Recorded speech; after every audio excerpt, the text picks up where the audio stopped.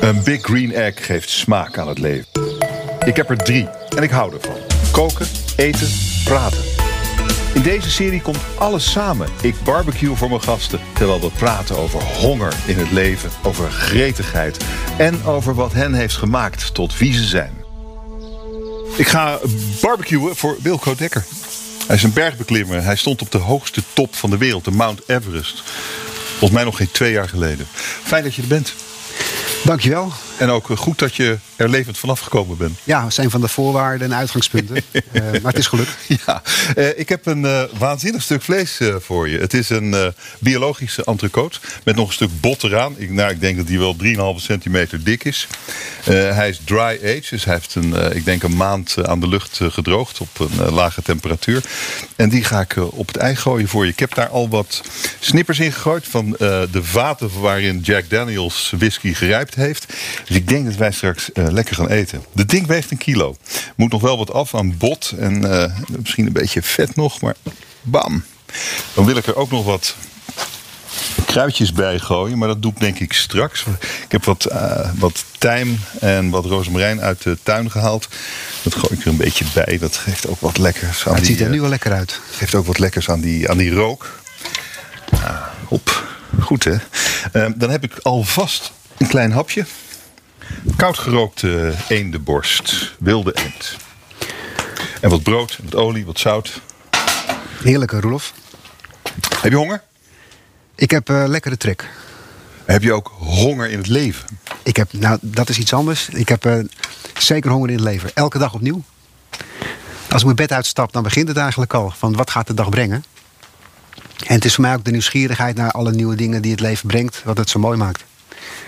En ik denk dat misschien daarom ook wel dat bergbeklimmen op mijn pad is gekomen. Denk jij dat ik de Mount Everest zou kunnen beklimmen? Poeh, moeilijke vraag hoor. Want ik denk in principe dat veel mensen hem zouden kunnen beklimmen.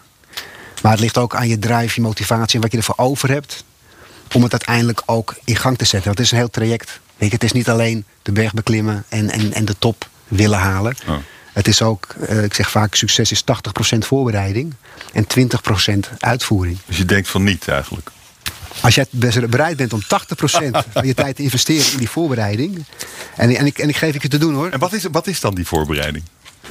Ja, het begint eigenlijk met, laat ik zeggen, het begint eerst met de bewustwording. Weet je, dat je het wil doen, je ervoor wil inzetten en uiteindelijk je passie wil gaan volgen. Maar dan begint eigenlijk de echte tijdsbesteding. Dat is het onderzoek naar wat je gaat doen. Van weet je waar je aan begint? De boeken lezen, documentaires volgen, mensen die hem al beklommen hebben, een keertje ontmoeten en eens horen hoe het er nou echt naartoe gaat. Maar wat is het allerbelangrijkste om boven te komen? Is dat je in mijn beleving onbewust bekwaam wordt. Dat is ook een stukje onderdeel van, dat is een stukje trainen. Weet waaraan je begint. Dus, maar hoe weet je nou waaraan je begint? Door eerst bij een kleine berg te beginnen. Start eens met een Mont Blanc. Begin met een kleine. Is dit iets waar jij mensen op beoordeelt? Stel je dan de vraag als je iemand nieuw ontmoet, dat je denkt van, zou ik met hem naar boven willen? Ja, nee, met haar. Als iemand nog nooit een berg heeft beklommen, dan zou ik nooit met die persoon de Mount Everest opgaan. Om het zo maar eens te zeggen. Weet je wil eerst kijken van, vindt iemand het leuk? Of wil hij het alleen doen omdat hij de foto's op Instagram heeft gezien van een ander en zich daarin wil meten? Ja. Dus dat gaat ook van, is het een intrinsieke passie van je? Want dan vind ik het ook leuk om met dat soort mensen op pad te gaan. Weet je, dan heb je een gedeelde passie. Maar je vraagt het je wel altijd af. Hoe zou die zijn op de berg? Ja. Hoe moet je zijn op de berg? Ja, je bent en in een team ben je bezig, maar je moet ook individueel gewoon je eigen dingen kunnen doen. Dus ze zeggen ook wel, op de Mount Everest loop je met een Sherpa naar de top, met een soort buddy systeem. Maar je houdt elkaar continu in de gaten. Dus je moet ook van elkaar op aan kunnen. Je vraagt je eigenlijk af, zou ik hem mijn leven toevertrouwen? Ja, want als jij het even niet meer ziet zitten, of er gebeurt iets waar je niks aan kan doen, maar je verkeert in gevaar, kan die ander jou redden. Maar als er iets met die ander gebeurt, dan geldt datzelfde. Maar het kan ook zomaar zijn dat als je Sherpa terug moet omdat hij ziek is en jij wil verder, weet je, of er gebeurt iets met die Sherpa, hij valt de berg af, ben jij nog zelf in staat om af te kunnen dalen? Of ben je echt afhankelijk van die Sherpa geworden? Maar zo kijk je naar mensen? Ook als je op beneden zeeniveau bent? Neem maar een stukje 1. Kijk, dit gaat natuurlijk om extreme situaties. Maar ik merk wel dat ik in het dagelijks leven, ook wel met de mensen met wie ik werk, in het gebied waarin ik dan actief ben, ook al kijk van, is die persoon capabel? Hoe getraind, hoeveel weet hij er vanaf? Want dat bepaalt ook wel de discussie die je in gaat en de waarde van de visie van die persoon. Dan ben je waarschijnlijk wel een moeilijke man. Ik ben niet de makkelijkste. Dus daarmee ontwijk ik misschien het antwoord. Maar Eigenlijk. Dat moet je misschien ook zijn, hè? Ja. Als je bepaalde dingen wil bereiken. Ja. Ik denk, als je overtuigd bent van iets, en dat word je vanzelf als je ergens veel in verdiept of veel leest, ja, dan is het moeilijk om uiteindelijk met iemand met wie je om de tafel zit, die daar minder tijd in heeft gestoken, om dan met die persoon mee te gaan in iets. Want als je er zelf, als je meer hebt onderzocht of meer van af weet, ja, hoe zou een ander jou dan kunnen overtuigen van iets? Weet je, dus, en dan ontstaan de discussies. Eigenlijk ben jij technologiestrateeg bij Vodafone Ziggo. Ja, dat ben ik inderdaad in het dagelijks leven. Dat klinkt echt extreem saai in vergelijking met wat je me net verteld hebt. Dat denken veel mensen. Daar heb ik natuurlijk ook al over nagedacht. Waarom vind ik dat werk dan ook leuk om te doen? Maar in allebei komen eigenlijk mijn 4 drijfveren terug. Waarbij er een stukje avontuur zit. Een stukje vrijheid, maar ook eerlijkheid en respect. Maar in mijn werk is er niks zo mooi als die nieuwsgierigheid die aangewakkerd wordt door in de toekomst te kijken. Van waar Is gaan dat we wat je naartoe? doet? Ja, dus De toekomst van technologie en de invloed van technologie op ons. Ja, dus eigenlijk kijk ik 5 tot 10 jaar vooruit. Of we proberen het in te schatten. Wat gaat er dan gebeuren? Even een stukje technologie aan het vlees toevoegen, namelijk een thermometer. Een belangrijk ingrediënt. Meten is weten. Hè? Dat is eigenlijk Meten is ook een stukje technologie inderdaad. En met die data, daar acteer je dan weer op. Nou, datzelfde gebeurt in die technologie momenteel ook. Alles wordt momenteel vastgelegd met data. Internet of Things. Alles heeft sensoren, verzameld data. Daar doen we wat mee. Maar die data is voor ons, met ons lineaire brein, zoveel. Daar kunnen we niks mee. Dus je gaat kunstmatige intelligentie toepassen. Om daar iets uit te halen. En hoe zie jij dan de toekomst? Want als je je daarmee bezig gaat, in de toekomst kijken, kunstmatige intelligentie heeft ook kanten die wij misschien op een gegeven moment niet meer zullen begrijpen. Ik zou me kunnen voorstellen dat de wereld er dan anders uit gaat zien. Wat zie jij in de toekomst? Ik voorzie dat we, die technologie die dendert exponentieel snel voort. Hè? En we kunnen als mensen eigenlijk dat ons niet voorstellen. Wat is nou exponentiële groei ten opzichte van ons lineaire denken? Maar we zitten op het punt in mijn beleving dat de technologie ons in begint te halen als het gaat om intelligentie. En kijk, we werken al heel veel met kunstmatige intelligentie. Of eigenlijk als je kijkt al naar Google Maps, of de TomTom van vroeger. Ja, maar dat vind ik allemaal nog, dat snap ik wel. Maar zie jij ook enge dingen in de toekomst? Ja, want die kunstmatige intelligentie baseert zich op de data die voorhanden is. En de data die voorhanden is nog relatief jong. Omdat we sinds de jaren 90 pas data zijn gaan opslaan via het internet. Dus eigenlijk is kunstmatige intelligentie staat nog in de kinderschoenen. Want die baseert zich op data van 30 jaar oud. Ja, of die in de laatste 30 jaar verzameld is. Er komt nu steeds meer. Maar als je 30 jaar verder kijkt, dan ben je eigenlijk weer een generatie verder. Dan is er nog meer data. Want ook die data die opgeslagen wordt, groeit ook exponentieel. Dus die kunstmatige intelligentie kan steeds meer bronnen aanboren. Is dat goed of slecht? Het is nu nog slecht, denk ik, maar dat wordt steeds beter. Ik bedoel, is het op de schaal van goed naar kwaad? Waar staat kunstmatige intelligentie in de toekomst? In jouw beleving? Er zijn de meningen over verdeeld. Nou, wat denk jij? Het kan twee kanten op. En het hangt er vanaf hoe wij als mens daar de beslissende factor in blijven. Om keuzes. Uiteindelijk zou de mens, als wij als mens willen blijven voortbestaan, aan het roer moeten blijven staan van uiteindelijk wat die kunstmatige intelligentie ons voorschotelt. En jij betwijfelt of we daartoe in staat zijn? Ik stel het graag ter discussie. Ja. Oké. Ben je een beetje bang voor? Ergens wel, omdat het een onzekere factor is. En ik heb graag de controle. En dit is iets wat... Ben je... dus een beetje angst. Ja, een beetje angst. Het klinkt een beetje raar uit jouw mond. Ben je op die berg bang? Er zijn laat ik zeggen, er is één belangrijk moment geweest waar ik zeker angst voor had. Maar dat heeft ook te maken dat in de voorbereiding heb ik geprobeerd om alle verrassingen die ik mogelijk zou kunnen meemaken, om die te kunnen uitsluiten. En dat heeft ook te maken dat je dan eigenlijk thuis op je bank gaat zitten om te visualiseren. En wat zou er gebeuren als ik een lijk zou tegenkomen? Er liggen nog van de 300 doden. Uit de rook komen, want dat is misschien wel aangenaam. 300 doden liggen er nog 200 mensen daar op die berg. Dus het is onverlet dat je daar ook die personen tegenkomt. En in plaats van het op de berg te ervaren hoe dat, of wat dat met je doet, wilde ik dat thuis al kunnen voorstellen. Want dan heb je die negatieve energie niet meer. Dus je kan heel veel dingen uitsluiten, maar je weet ook dat er altijd een verrassing komt. En als je dus onbewust bekwaam wordt, dat je dus heel veel dingen op je automatische piloot doet, dan kan je dat achter je laten. Want dat is het zo voor en ingeprogrammeerd dat je daar geen energie meer in hoeft te steken. En dan heb je dus alle tijd voor die ene verrassing of die twee die zich toch voordoen, om daarmee op dat moment om te gaan. En je moet je voorstellen, je zit al met in een gebied waar maar 30% van de zuurstof aanwezig is die we hier kennen. Dus je lichaam gaat helemaal terug naar een oerinstinct. Dus je hebt dan nog maar heel weinig denkvermogen om datgene te doen wat je moet doen. Laat staan dat je dan nog met een verrassing kan omgaan. Maar ik heb daar één moment meegemaakt waarvan ik dus ook, ik heb me er niet op voorbereid. Ik wist niet hoe ik ermee om moest gaan, maar het gebeurde toch. Wat was het? En dat was in de nacht dat we de top zouden gaan beklimmen op 8300 meter. 9 uur 's avonds. Nou, dan start je in het donker de tocht naar de top om daar dan 's ochtends vroeg aan te komen. En op 8600 meter, we waren denk ik 4 uur onderweg met de eerste zuurstoffles die je dan gebruikt. Die overigens 6 uur mee zou gaan. Maar na 4 uur raakte die leeg. Ik had een lekkende zuurstoffles. En ik had het niet in de gaten. En je was hoe hoog? Op 8600 meter. 8600 meter, dat is bijna 250 meter onder de top. Ja. En je zuurstoffles lekte. En zonder zuurstof ga je binnen hoeveel tijd dood? Nou, je weet je lichaam is er nog niet op aangepast op dat moment. In principe loop je voor je gevoel 1000 meter lager met een extra zuurstoffles. Het is niet zo dat je op zeeniveau loopt. Maar ja, wat gebeurt er? Je lichaam die heeft de kracht niet meer om dan die energie, om je voor te bewegen. Dus je lichaam zegt, ga zitten, stop met alles.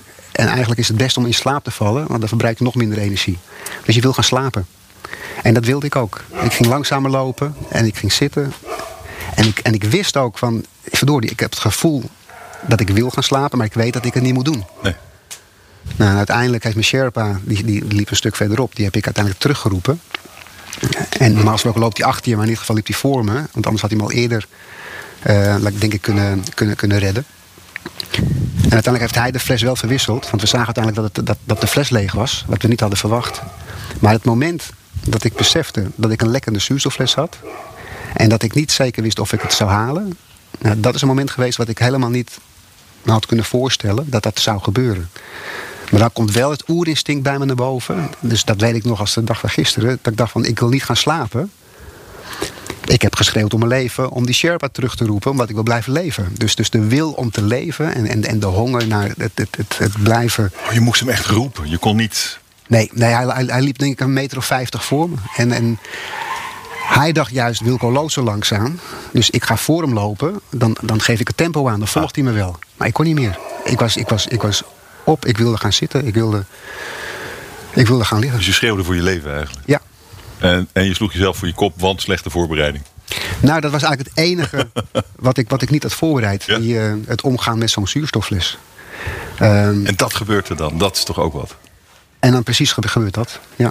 Dus dat, wil je wat drinken? Wil je een biertje of zo? Of iets? Kan ik iets voor je inschenken? Een biertje bij een barbecue is altijd goed, Roelof. Lekker. Loop even met me mee naar de ijskast. Want ik heb best veel bier. Het woon hier trouwens mooi. Dankjewel. Nou, wij zijn heel blij hier. Ik heb Bavaria, natuurlijk. Ik heb... waar zijn nou mijn speciale bieren gebleven? Oh, ja, hier. Kijk, ik heb hier een Grand Prestige van Hertog Jan. Ik heb hier, dit is mijn favoriet van de abdij hier. Het is gewoon een blond bier. Oh, maar dan ga ik graag voor dieren. Neem er ook een. Waarom beklim jij bergen eigenlijk? Waarom? Ja, eigenlijk is het begonnen. Weet je, maar dan moeten we terug in de tijd eigenlijk. In 2001 Eigenlijk 20 jaar geleden was ik aan het rondtrekken. Rugzak op door Afrika. En ik was in Zuid-Amerika, Noord-Amerika, Azië. Eigenlijk op veel plaatsen al geweest. Maar deze keer was het Afrika, Kenia en Tanzania. En zoals ik het dan vaak doe, ik ga eigenlijk ik zoek 3-4 punten uit die ik per se wil zien. Ja. En de rest is eigenlijk dan mooi meegenomen. Dat laat ik aan toeval over. Was je 30? 30. Ongeveer. Toen dacht je, ik ga eens op reis. Nou, ik reisde eigenlijk altijd. Hoor. Na mijn studie ben ik naar Amerika gegaan voor 9 maanden. Was ik een jaar of 20. En heb ik daar tijd rondgetrokken. En toen is eigenlijk het zaadje geplant van het rondtrekken. Weet je, heerlijk, rugzak op. En van stad naar stad of de natuur in. En toen zag je een berg? Nou, en toen ik inderdaad in Kenia en Tanzania was, zag ik dat ik langs Arusha kwam. En vlakbij Arusha ligt de Kilimanjaro. En ik dacht, hoe mooi zou het zijn om die berg eens te beklimmen. Dus eigenlijk out of the blue. Alsjeblieft. Lekker, dankjewel. Dus ik zocht eigenlijk lokaal in een organisatie die me daarbij kon helpen. En dan moet je je voorstellen, in Afrika werkt het dan zo op de Kilimanjaro. Er komt een hele grote groep lokale support bij kijken. Op 1 klimmer hebben ze 3 extra supportmensen. Die bagage, dingen, spullen, tenten meenemen. En we gingen met 3 klimmers. Dus we hadden al 9 extra Afrikanen mee. En dan nog een keer 2 gidsen. En een kok. Dus nou goed, dat is een soort overkill. Best druk dan. Ja. En ik was er eigenlijk helemaal niet zo op voorbereid. Want ik had het eigenlijk niet echt gepland. Maar goed, weet je, met een hoop kleren over elkaar heen heb ik daar toch mijn stand kunnen houden. Ik zat toen ook, weet je, helemaal in de sportwereld. Weet je. Ik speelde op dat moment rugby. Hoog niveau in Nederland. Dus ik dacht, conditioneel zit het wel goed. Dus ik durfde het ook al aan om te doen. Oké. En zo waar lukte het. Dus die Kilimanjaro, het was te gek om te doen. Weet je, bijna 6000 meter. Geweldige ervaring. En het was onderdeel van die vakantie geworden. Dus Maar dan gebeurt het zei op die Kilimanjaro. En Kilimanjaro is niet extreem moeilijk, geloof ik, voor bergbeklimmerskringen, toch? Qua technische. Maar toen ben je niet verder gegaan. Nee. Dat klopt pas eigenlijk 10 jaar later. Want je bent best een avonturier. Want je werkte in Congo voor Artsen zonder Grenzen. Ja, dat heb ik ook nog 2 jaar. Wat me ook tamelijk riskant lijkt trouwens. Ja, maar dat begint dan meer in het zuiden zaten we. Lubumbashi, in een Maasle-campagne. Relatief veilig gebied. Want als je zou zeggen van Wilco, je gaat naar Congo met Artsen zonder Grenzen. In Noord-Kivu, bij Goma in de buurt. Dan had ik meteen gezegd, nee, dat doe ik niet. Weet je, er wordt geschoten, er zijn die lokale oorlogen actief. Nou krijgen ze. Dus het zuiden was nog redelijk oké. En ik wilde graag voor Artsen zonder Grenzen ook werken. Iets doen met de kennis die je hier hebt om mensen te helpen die het in mijn beleving echt nodig hebben. Dus dat ben ik toen gaan doen. Maar goed, na die vaccinatiecampagne kregen we eigenlijk de volgende missie voorgeschoteld. En dat was in Noord-Kivu, bij Goma. Waarvan ik van tevoren had gezegd, dat ga ik nooit doen. Maar omdat we toch al die eerste 3 maanden waren ingeburgerd in dat hele lokale leven en dat Artsen zonder Grenzen wereldje, dacht ik van, waarom niet? Weet je? Dus dat hebben we uiteindelijk toch aangepakt. Want de processen en procedures bij Artsen zonder Grenzen zijn zo goed dat als er iets gebeurt, ze nemen echt het veilige, het zekere voor het onzekere, en veiligheid staat boven alles. Dus ik dacht van, dan moeten we deze kans ook pakken. En uiteindelijk is dat een van de mooiste periodes geweest om daar iets te doen in die gebieden. Maar dan ben je daar. Het is riskant. Cheers. Proost. Waar proosten we op? Op de nieuwsgierigheid die we allemaal hebben.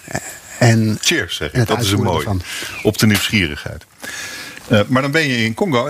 En daar wordt het eigenlijk serieus in jouw hoofd om door te gaan met dingen die misschien niet heel verstandig lijken. Namelijk bergbeklimmen. Ja, dus nog even terug naar wat we net zeiden. 2001, zaadje geplant op de Kilimanjaro. Ben ik toen niet mee doorgegaan, omdat het me, weet je, wat allemaal bij kwam kijken. Om dan, weet je, qua materiaal en spullen en de tijd die ik erin moest stoppen om wat hogere of extremere bergen te beklimmen. Dus ik heb dat een beetje op de zijlijn geschoven. Maar inderdaad, toen 10 jaar later, 2011, 12, toen ik voor Artsen zonder Grenzen heb gewerkt. Ik kwam terug na die 2 jaar in Nederland. En toen dacht ik van, wat zou ik nou heel graag willen? Wat ik eigenlijk verder niet heb, heb ontdekt. Wat ik toch graag zou willen doen. Omdat ik bij Artsen zonder Grenzen werd getriggerd. Van, je pak gewoon de momenten die je graag wil pakken. Maak er het mooiste van. Nou, toen kwam dat Kilimanjaro-idee weer terug. En toen dacht ik van oké, dan ga ik me nu verdiepen in wat er komt kijken om hogere bergen te beklimmen, koudere bergen te beklimmen. Maar wat is dat moment? Want dit klinkt als echt een kantelpunt in jouw leven. En dan ben je een jaar of 40. Ja. Wat is dat dan? Een soort nu of nooit? Een soort crisisje? Wat is het? Nee, misschien wat de trigger is geweest, is dat mijn toenmalige relatie die ging over. En toen had ik, zo relativerend als ik ben, het idee op de bank van oké, ik kan 2 dingen doen. Ik kan bij de pakken neer gaan zitten en daar heel erg, weet je, dat de muren op me afkomen, in meegaan. Of ik ga op zoek naar iets waarin ik mijn ei kwijt kan. En het zou je een vlucht kunnen noemen, maar ook misschien een nieuwe start. En toen kwam dus dat klimmen terug. En Uit liefdesverdriet geboren eigenlijk? Zo heb ik me eigenlijk nog nooit bekeken. Maar ik denk dat als we het er zo over hebben, dat best eens zou kunnen, ja. Oké. En wat brengt het je, de berg? Ja, een hoop nieuwe inzichten, denk ik. Misschien moeten we naar het... Het is natuurlijk lastig om in zo'n... Je bent er ontzettend lang mee bezig. De voorbereiding voor Mount Everest duurt een hele tijd. Je zit ook al weken zit je op die berg te wachten om het laatste stukje te gaan doen. Dus laten we kijken naar het eindresultaat. Je staat op de top van die berg. Wat voelde je toen? Roelof, dan neem ik je mee 100 meter voor de top. Want op een gegeven moment als je die top pakt, je pakt de eerste, tweede, derde step noemen ze hem. Dan pak je de traverse, ga je omhoog, pak je de valse summit. En de valse summit ligt zeg maar 100 meter voor de echte top. De 100 meter voor de top, dat is eigenlijk het meest mooie moment wat ik voelde. Niet zozeer de top zelf. Omdat je dan zeg maar net over de rand komt dat de eerste zonnestralen op je huid vallen. Na een hele koude nacht voel je dan voor het eerst, zeg maar, 's ochtends vroeg die eerste zonnestralen die dan boven de horizon, zeg maar, die je ziet verschijnen. Dus je huid begint licht weer op te warmen. Je weet dat je het gaat halen, want je ziet in één keer de echte top liggen. En er is nog een enorme inspanning. Hè? Want je moet je voorstellen dat je over die laatste 100 meter misschien wel een half uur of 40 minuten doet. Dus stel je eens voor dat je de lengte van een voetbalveld moet oversteken en daar niet sneller dan 30 of 40 minuten over mag doen. Dan kan je je voorstellen hoe langzaam dat gaat. Ja. Nou, die 30 minuten, zeg maar, naar die top toe, dat zijn eigenlijk de mooiste 30 minuten geweest. Want je weet, je haalt iets waarvan je eigenlijk van tevoren niet zeker wist of je het in je had dat je het zou halen. Maar wat voelde je op dat moment? Was je trots? Blijdschap? Wat is het? Het is euforie. Het is... ik krijg nu weer kippenvel bij dat idee. Hè. Dus maar als je kippenvel krijgt, waar krijg je dat dan door? Wat is specifiek in die belevenis dat maakt dat jij nu nog kippenvel krijgt als je erover praat? Ja, het is iets doen waarvan je van tevoren niet zeker weet dat je het kan. Dus je hebt iets in jouw ogenschijnlijks groots bereikt. Dit is immens. En gaan mensen dood die op weg zijn naar die top? Dit is meer dan iets doen waarvan je denkt dat je het niet kan. Ja, maar dit is... En het is iets... Weet je, want er komt nog meer bij kijken. Hè. Er zit natuurlijk ook nog een soort dubbele bodem in voor mezelf. Heeft te maken dat mijn moeder in 2006 is overleden. En ik dacht ook... Het boek wat ik heb geschreven overigens, dat heet ook Mount Everest onderweg naar de hemel. Is dat ik dacht van, ik kom nu zo dicht bij de hemel. Dichter bij mijn moeder kan ik eigenlijk niet komen. Dus het was ook eigenlijk een reis naar mijn moeder toe. Dat ik dacht van, je bent nu heel ver weg ergens. Maar je komt nu zo dichtbij. Dus dat was de dubbele lading die het eigenlijk ook met zich mee had. Wat een romanticus in die zakelijke, harde, lastige bergbeklimmer die je waarschijnlijk ook bent. Ja, er zit ook wel een hoop emotie in deze persoon. Maar hoe dan? Dan dacht je aan je moeder? Dacht je aan waar dacht je? Wat was het dat je zo emotioneerde op die top? Althans, op dat punt 100 meter voor de top. Ja, je staat er bijna met tranen in je ogen. Dus er gebeurt zo enorm veel met je. Maar je moet je ook voorstellen dat je daar maar met 30% zuurstof leeft. En je eigenlijk teruggaat naar een soort basisinstinct. En dat het denkvermogen wat we hier hebben en waar we het nu over hebben, ik het eigenlijk ook niet echt terug kan halen. Je bent eigenlijk bijna dood. Maar weet je bent gewoon enorm trots. Weet je, dat je iets hebt gepresteerd voor jezelf, waarvan je denkt van dat is eigenlijk alleen voor anderen weggelegd. Maar schijnbaar kan je dus zelf veel meer dan je ook van tevoren denkt. Terwijl ik ook goed wist, Roelof, dat je op de top ben je er nog niet. Hè? Want ik had ook nog ingelezen met alles wat ik heb gedaan in de voorbereiding. Ik had ook gezien dat 70% van de ongelukken gebeurt als je naar beneden gaat. Ja. Dus ik wist ook, ik ben er nog niet. Er was een euforisch moment. Maar ik realiseerde me ook heel snel van, je wil ook wel rustig aan. Spaar je krachten. Wees niet te euforisch, want je moet ook nog terug. Dus ik had voor mezelf ook het punt van, als ik terug ben in het Advanced Basecamp, terug op 6300 meter, pas dan heb ik het voor mezelf bereikt. En dan heb ik hem ook echt beklommen. Want dat laatste stuk terug dan naar het Basecamp, dat is prima te doen. Maar het gevaarlijkste stuk terug moest nog komen. Dus dan blijf je toch in je zakelijke modus eigenlijk. Ja, dus daarom, die vraag is ook moeilijk te beantwoorden. Want je bent euforisch, je bent trots. Ja. En je hebt dat kippenvel gevoel. Maar je weet ook, ik ben er nog niet.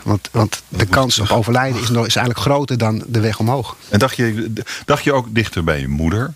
In overdrachtelijke zin natuurlijk. Dacht je ook dichter bij God? Dichter bij, of wat je ook God zou vinden? Dichter bij de oorsprong van alles? Dichter bij je eigen kern?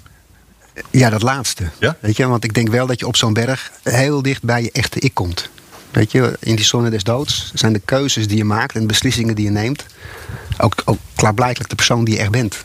Weet je, want op dat moment ga je op een instinctief niveau of door. Het is leven of dood. Het is ja of nee. Het is omhoog of naar beneden. Het is leven of dood. En dat zijn de dingen. Ja, dat kom je eigenlijk hier in dit leven op zeeniveau eigenlijk niet tegen. Want er zijn zoveel variaties, zoveel grijstinten, dat je kan altijd wel een weg vinden, hè, linksom, rechtsom. Maar daar is het echt zwart-wit. Hoe heb je dan jezelf leren kennen? Wat ben je dan voor man? Hoe realiseer je, dit is mijn kern, dit is wat ik echt ben. En wat zie je dan? Ja, ik denk dat, waar ik het eerder over had, hè, die 4 drijfveren, die ik voor mezelf heb uitgeplozen, waarvan de een het avontuur is en de andere de vrijheid, de andere eerlijkheid en respect. Maar dat heb je allemaal pas achteraf bedacht. Toen je terugkwam. Wat was het moment dat je dacht, dit is mijn kern, dit is wat ik ben, dit is wie ik ben. En wat zag je dan? Ik wil overleven. Ja, het is door willen gaan, het is op zoek blijven gaan, het is het leven willen pakken. Weet je, het is misschien ook de honger naar het leven. Hè? Als we terugkomen, zeg maar, op die honger. Dus ben je dan echt veranderd daar? Je had al ontzettend veel geklommen natuurlijk. Weet je, en ik kan wel zeggen van nee, ik ben nog dezelfde persoon die ik ben. Maar dat is eigenlijk denk ik niet zo. Want ik kwam terug en ik ging weer naar mijn werk. En dan, dat heeft denk ik wel 3 of 4 maanden geduurd voordat ik een beetje kon aarden weer. In het leven hier. Ja?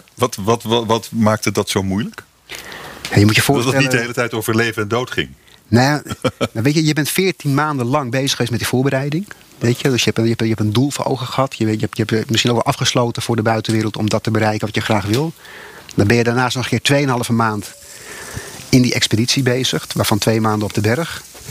Afgesloten in je tentje met een klein team. Weet je, wat hetzelfde doel voor ogen heeft. Dus je bent maar met 1 ding bezig. En dan kom je terug, laten we zeggen, in de maatschappij. Waar het over weer 1001 dingen gaat. Waar in mijn beleving te weinig beslissingen worden gemaakt. Ja, nee. Maar het is altijd wat als. Of misschien dit, of misschien dat. Weet je, dan kom je weer terug op die vele tinten grijs. En daar kon ik op dat moment heel moeilijk mee omgaan. Ik dacht dan, het is of ja of nee. Hoe moeilijk kunnen we het maken? Ja. Ook aan de directietafel. Ik zeg van jongens, waar praten we over? Waarom doen we zo moeilijk? En dat is een valkuil. Trouwens, het ziet er heerlijk uit. Qua kleur. Het ziet er goed uit. Maar ik kijk ernaar uit om hem te proeven. Maar ja, dan zit je aan die directietafel.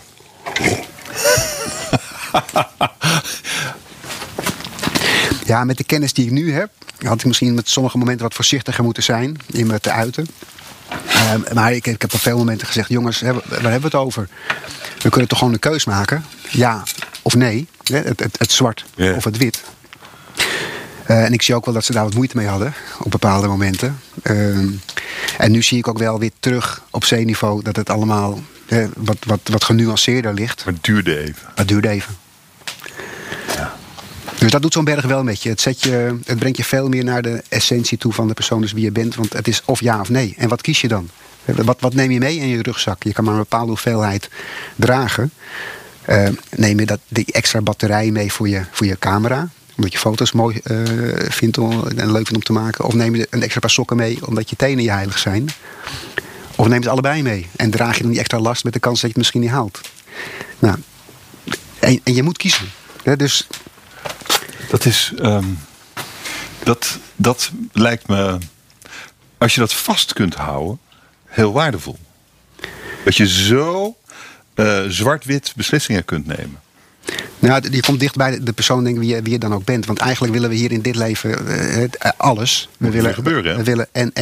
We hebben een auto waar we alles in gooien. We gaan op vakantie en je kan uit alles kiezen. En je gebruikt hem de helft misschien niet. Maar eigenlijk zou je met een kwart of een tiende daarvan uit de voeten kunnen. Reis je veel lichter. Kom je op andere plaatsen. En maak je het voor jezelf ook gewoon wat concreter. Dan kom je denk ik misschien ook echt achter wie je bent. Want neem je die hele set kleren mee? Of neem je inderdaad nog een extra paar schoenen mee, omdat je het lopen veel leuker vindt?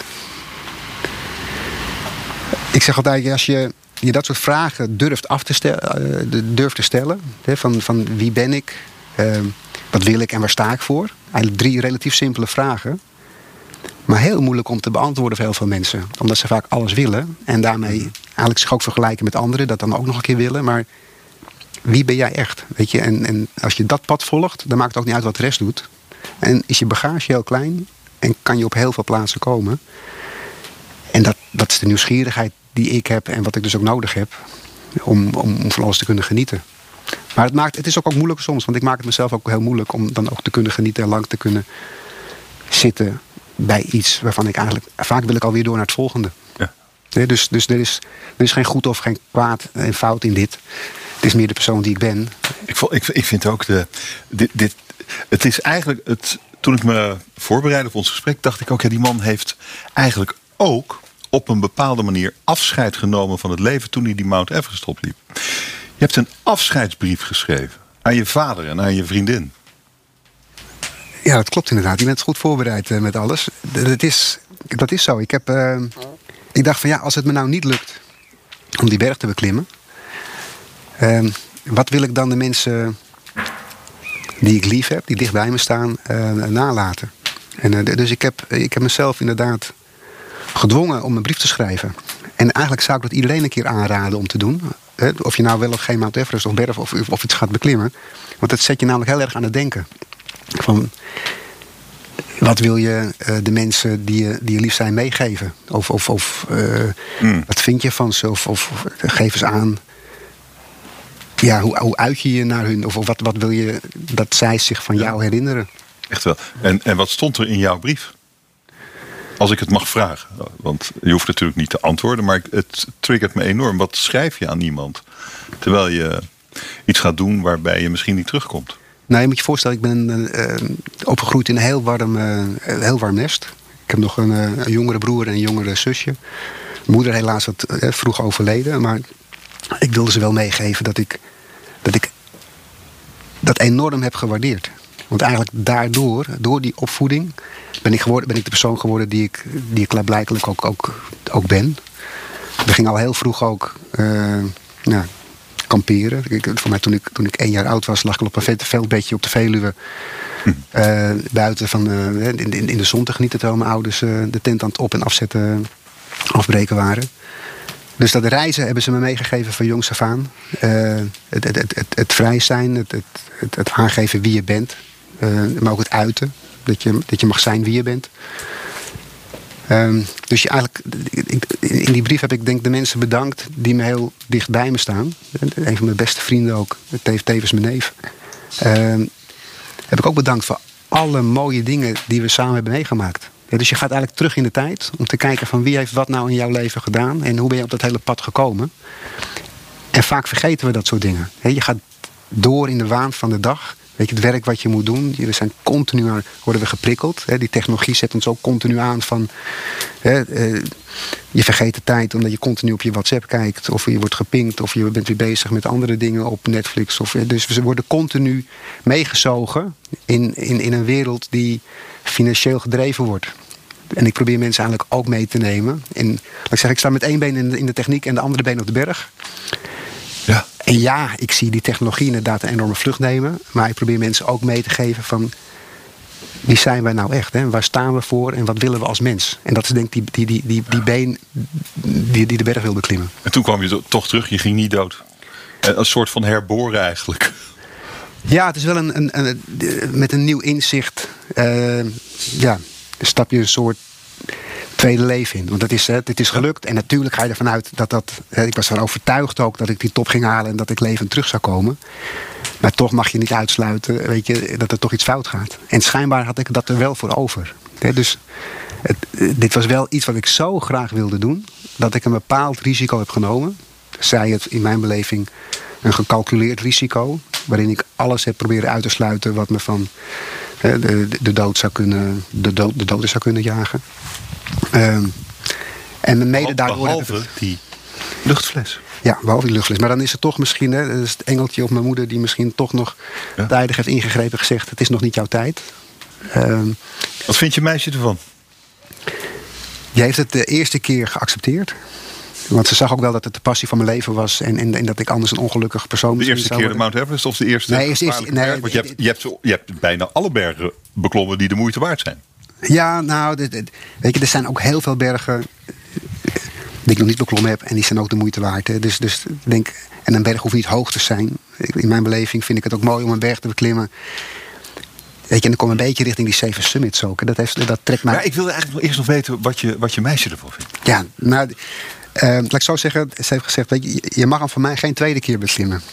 Dus ze heeft zo in angst gezeten op het moment. Hè, kijk, en dat heb ik nu ook wel geleerd. Je moet eigenlijk het thuisfront niet op de hoogte houden van wanneer iets op die berg gebeurt.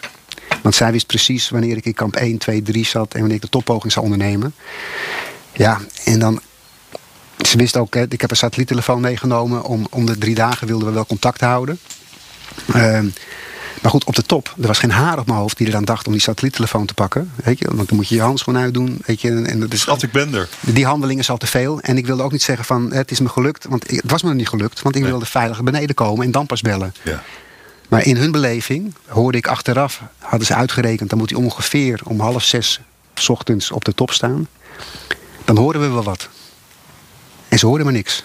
En dan pas uiteindelijk 10 uur later belde ik. Maar in die 10 uur bereikt ook al het nieuws, zeg maar, iedereen, dat er mensen waren overleden. Er waren andere mensen, maar er stonden nog geen namen bij. Ja, en de thuisfront gaat dan denken, verdorie, is het Wilco? Dus die hebben zich echt zorgen gemaakt. We horen dat de mensen zijn overleden op de berg. Niet wie. Ook nog niet of de zuid- of noordkant was. Hè. Dus dat was ook nogal. Dus het was heel algemeen. Dus al die mensen die je die brief geschreven had, die dachten, nou, het komt niet meer terug. Het zou zomaar kunnen. Dus het verlossende telefoontje, 10 uur later, om een uurtje of 3:30 was dat volgens mij 's middags. Ja, dat is bevrijdend. Weet je, voor hun. We gaan even met die entrecote naar de keuken. Dan ga ik hem even snijden. Voelde je niet schuldig? Dat je die mensen zo bang hebt gemaakt? Ja, toen ik dat achteraf hoorde wel. Maar dat realiseer je op dat moment niet. Je denkt zelfs van, ik doe ze er een plezier mee. Door niet meteen te bellen, maar te bellen pas als ik echt weer veilig ben. Dus er zijn heel veel dingen die je pas achteraf realiseert. Hebben ze je het wel eens verweten? Nee, nooit. Nee. En ergens, ik weet ook dat, weet je, en mijn vriendin Jennifer, maar ook mijn vader, enorm trots zijn. Weet je, dat ik zoiets heb gepresteerd. Dat ik zoiets heb gedaan. En dat ik zo in iets kan geloven. Dat ik er zoveel voor opzij zet om het dan ook te doen. Weet je, ja goed. En in plaats van, weet je, dat ik nu de zoon van Klaas Dekker ben, is hij nu de vader van Wilco Dekker. Weet je, en dat vind ik dan ook wel mooi om dat is om te horen. Ook mooi, ja. Maar die Mount Everest ga je dus niet meer op. Want dat mag niet. Nou, het mag niet, maar ook, weet je, er zijn zoveel andere bergen. Je zegt niet nee. Je zegt ook niet ja. Nee, ik sluit het niet uit. Weet je, want het zou zomaar toch nog wel een keer kunnen. Alhoewel ik nu niet voorzie dat het gaat gebeuren, hoor. Omdat er nog heel veel andere bergen zijn die ik ook heel graag wil beklimmen. Dus ja, weet je, het ligt nog zoveel.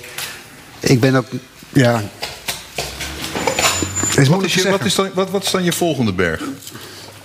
Ja, corona heeft eigenlijk wat roet in het eten gegooid. Want anders had ik denk ik al wat eerder een paar andere bergen beklommen. Maar het reizen is gewoon nu moeilijker. Maar als het reizen weer open wordt gesteld, met grote zekerheid, dan wil ik heel graag naar de Antarctica. Antarctica. Daar is een van de 7 summits. Ja. Dat zou je laatste zijn van de 7. Ja, dat zou de laatste zijn. Mount Vinson? Mount Vinson, ja. Daar ga je heen? Ja. Meer afgelegen kan bijna niet, toch? Nee, in mijn beleving is dat de meest afgelegen berg ter wereld. Weet je, om daar te komen is al een enorme klus.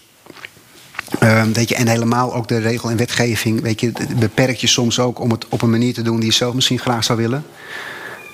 Dat kan eigenlijk alleen met een gecharterde vlucht van vliegtuigen die daar de onderzoeksteams van proviant en benzine en olie voorzien.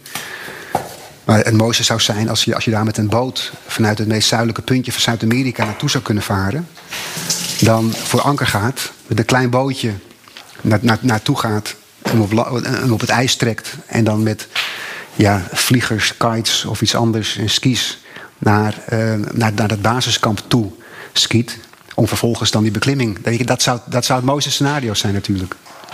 En eigenlijk, als ik dit nu zo zeg, denk ik, het wordt steeds extremer. Kan best. Dit had ik me eigenlijk nog nooit zo gerealiseerd. Dat is de meest afgelegen plek. Misschien nog wel afgelegener dan Mount Everest. Als je erover nadenkt. Nee, hij ligt zeker nog afgelegener dan Mount Everest. Dus wat als er iets met je gebeurt? Zijn er daar trouwens Sherpa's? Nee, daar moet je het dus helemaal zelf doen. En dat komt dichtbij wat ook overigens op de Denali in Alaska gebeurt. Daar heb je ook je rugzak op en je trekt een slee achter je aan. Omdat je al je eigen spullen mee moet nemen. Er is geen Sherpa die ook een gedeelte van je last meedraagt. Dus daarom vind ik dat eigenlijk, net zoals de Denali, ook een hele mooie tocht om te doen. Weet je, je neemt je eigen spullen mee, je bent verantwoordelijk voor je eigen daden. En als er iets gebeurt, dat is in dit geval misschien ook wel de nieuwe uitdaging die ik opzoek. Hoe ga je daarmee om? Hoe bereid je je voor als er misschien een week lang geen support kan komen omdat je een gebroken been hebt? Nou, dan is eigenlijk ook de vraag, hoe ga je dood? Snel of langzaam? Is niet helemaal waar. We waren, en het is een verhaal in West-Papua, toen ik de Carstenspyramide beklom.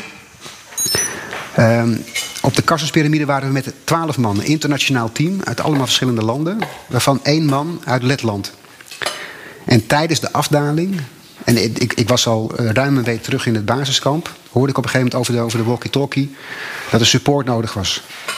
En wat bleek? Die man uit Letland was de laatste na 10 meter naar beneden gevallen. En had een dubbele gecompliceerde beenbreuk. Nou, dan wordt uiteindelijk de stokken waarmee je loopt, zeg maar, is de been gespalkt. Met de touw waarmee je omhoog klimt, is het vastgemaakt. En hij is, laat ik zeggen, tussen een paar personen van ons in teruggeholpen naar het basiskamp.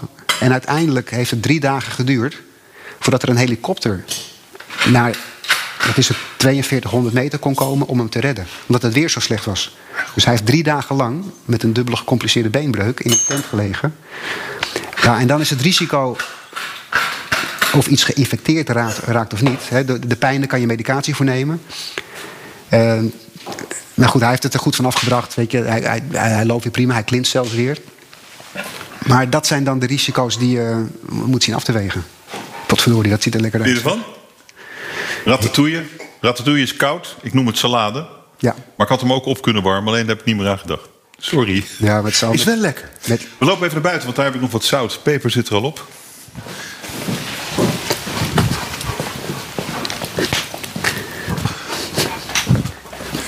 Nou, met het warme weer is dat... Maar vindt je vriendin dat wel goed, dat je dat gaat doen?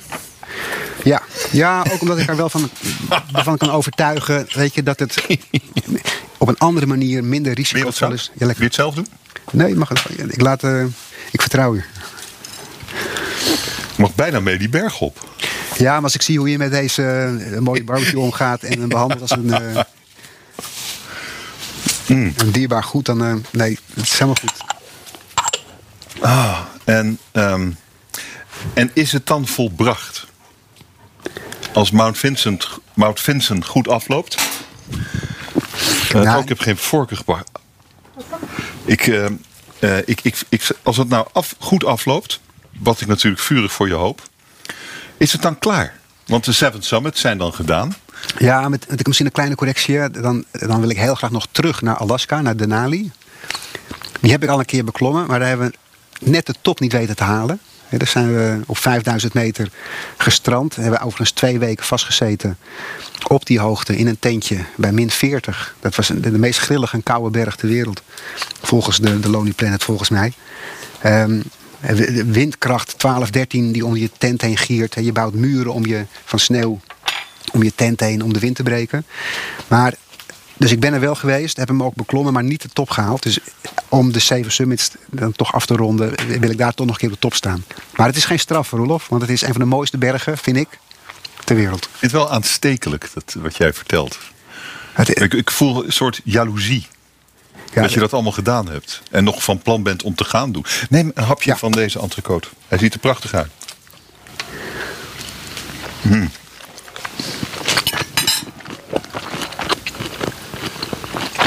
Hij is gelukt, hè?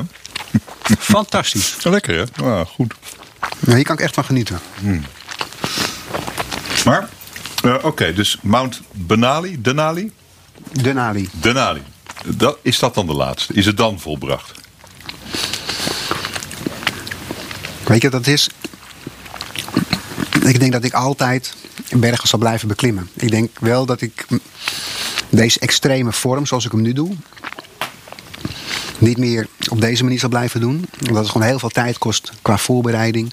Om er zeker van te zijn dat je het er toch levend af van wil brengen. Dus ik denk dat de extreme vorm ervan afgaat. Maar ik zal altijd de berg in blijven gaan. Omdat dat brengt me iets. Dat brengt me een rust. Je moet je voorstellen, er is ook geen 4G, 5G, geen wifi. Dus je wordt veel meer één met de natuur. Je komt dichter bij de natuur. Misschien ook dichter bij alles wat de natuur te bieden heeft. Je bent veel minder afgeleid. Dus de vragen die je zelf stelt, die zijn hele andere vragen dan als je hier van 8 tot 5 of tegenwoordig 24/7 met je werk bezig bent. Ja, dus die natuur blijft me trekken. Maar ik denk dat ik misschien ook wel mijn grenzen wat verleg richting een andere hoek. Ja, ik duik graag. Misschien dat ik daar wat meer in wil gaan doen. Of daar misschien de mooiste 7 duikgebieden wil gaan exploreren. Dan komt daar weer een hele nieuwe wereld op me af. Dan moet ik me ook weer gaan verdiepen. Van de extreme hoogte? Extreme diepte. Weer dan naar de extreme diepte? Nou, ik weet het niet. Het komt nu ter sprake. Maar het zou zomaar een weg kunnen zijn die ik ook wil gaan ontdekken. Dus dat is weer die nieuwsgierigheid. Terwijl er onder de 30 meter eigenlijk niks meer interessant te zien is. Want alle kleuren zijn dan weg. Ja, maar dat denken we met z'n allen. Hè? Maar daar is van alles weer te zien. En als je erin verdiept, zoveel meer te zien als dat we nu denken. Dat je dan daarna op zoek gaat. Het hoeft niet altijd in de kleur te zitten. Het kan ook in de uniekheid van dingen zijn. Maar dan ben je... Als je straks die Denali ook... als je daar revanche op hebt genomen... Ja. Dan loop je aardig naar de tweede helft van de 50. Ja, houdt een keer op, hè? Nou, qua fysieke inspanning wel. Want op een gegeven moment gaat het toch ten koste. Ik heb ook wel geleerd, wat ik zei, hè, ik heb heel lang gerugbied. Maar op een gegeven moment ook gestopt. Omdat en dat is de kunst, hè, op tijd stoppen. Ja. Want anders dan kost het je gezondheid. En dat is met bergbeklimmen op deze extreme manier ook zo. Maar wat als de berg een keer meer honger heeft dan jij? De berg jou opvreet. Ja, dat je er blijft. Laten we zeggen, dan wint de berg in dat opzicht. Of dan wint moeder natuur. Of je hebt, in mijn beleving heb je dan je niet goed genoeg voorbereid. Nee, maar stel je voor, je ligt op die berg. Je weet dat het gaat aflopen. Hoe is het dan? Is het dan goed of is het dan niet goed? Nee, dan heb ik er vrede mee. Weet je, dan is dat misschien het zeemansgraf. Wat je in deze vorm dan, weet je, op de berg. Weet je blijft achter in een gebied waar je heel graag wilt zijn. En hoe mooi is het dan dat je daar kan blijven? Weet je, als het de tijd is, dan is het de tijd. Wel, ik vond het een feest om met jou te barbecuen. Wat een verhaal en wat een op het scherp van de snede. Ik vind het ten eerste heel mooi om de verhalen en ervaringen te delen. Dat is een van de dingen die ik heel graag doe. Maar het is voor mij ook een feest om dit heerlijke maal samen met jou te mogen verorberen. Dus dank daarvoor. Maar ik denk dat we als mens veel meer kunnen dan we ogenschijnlijk denken. Weet je, en dat is iets wat ik heel graag uitdraag. Dus ook, ik heb uiteindelijk een boek geschreven over mijn ervaringen. Mount Everest, onderweg naar de hemel. Wat ook gaat over de voorbereiding. Omdat ik mensen wil meegeven dat voorbereiding een enorm groot onderdeel is van het succes. Wat je zou willen halen. Maar daarnaast is het denk ik ook een jongensdroom die waar komt. Hè? De boy next door. Want het is niet alleen voor mensen die met bergschoenen aan geboren zijn. Je kan het dus schijnbaar ook op latere leeftijd nog ondernemen. Dit was Honger. Wil je meer horen? Kijk in je favoriete podcast-app.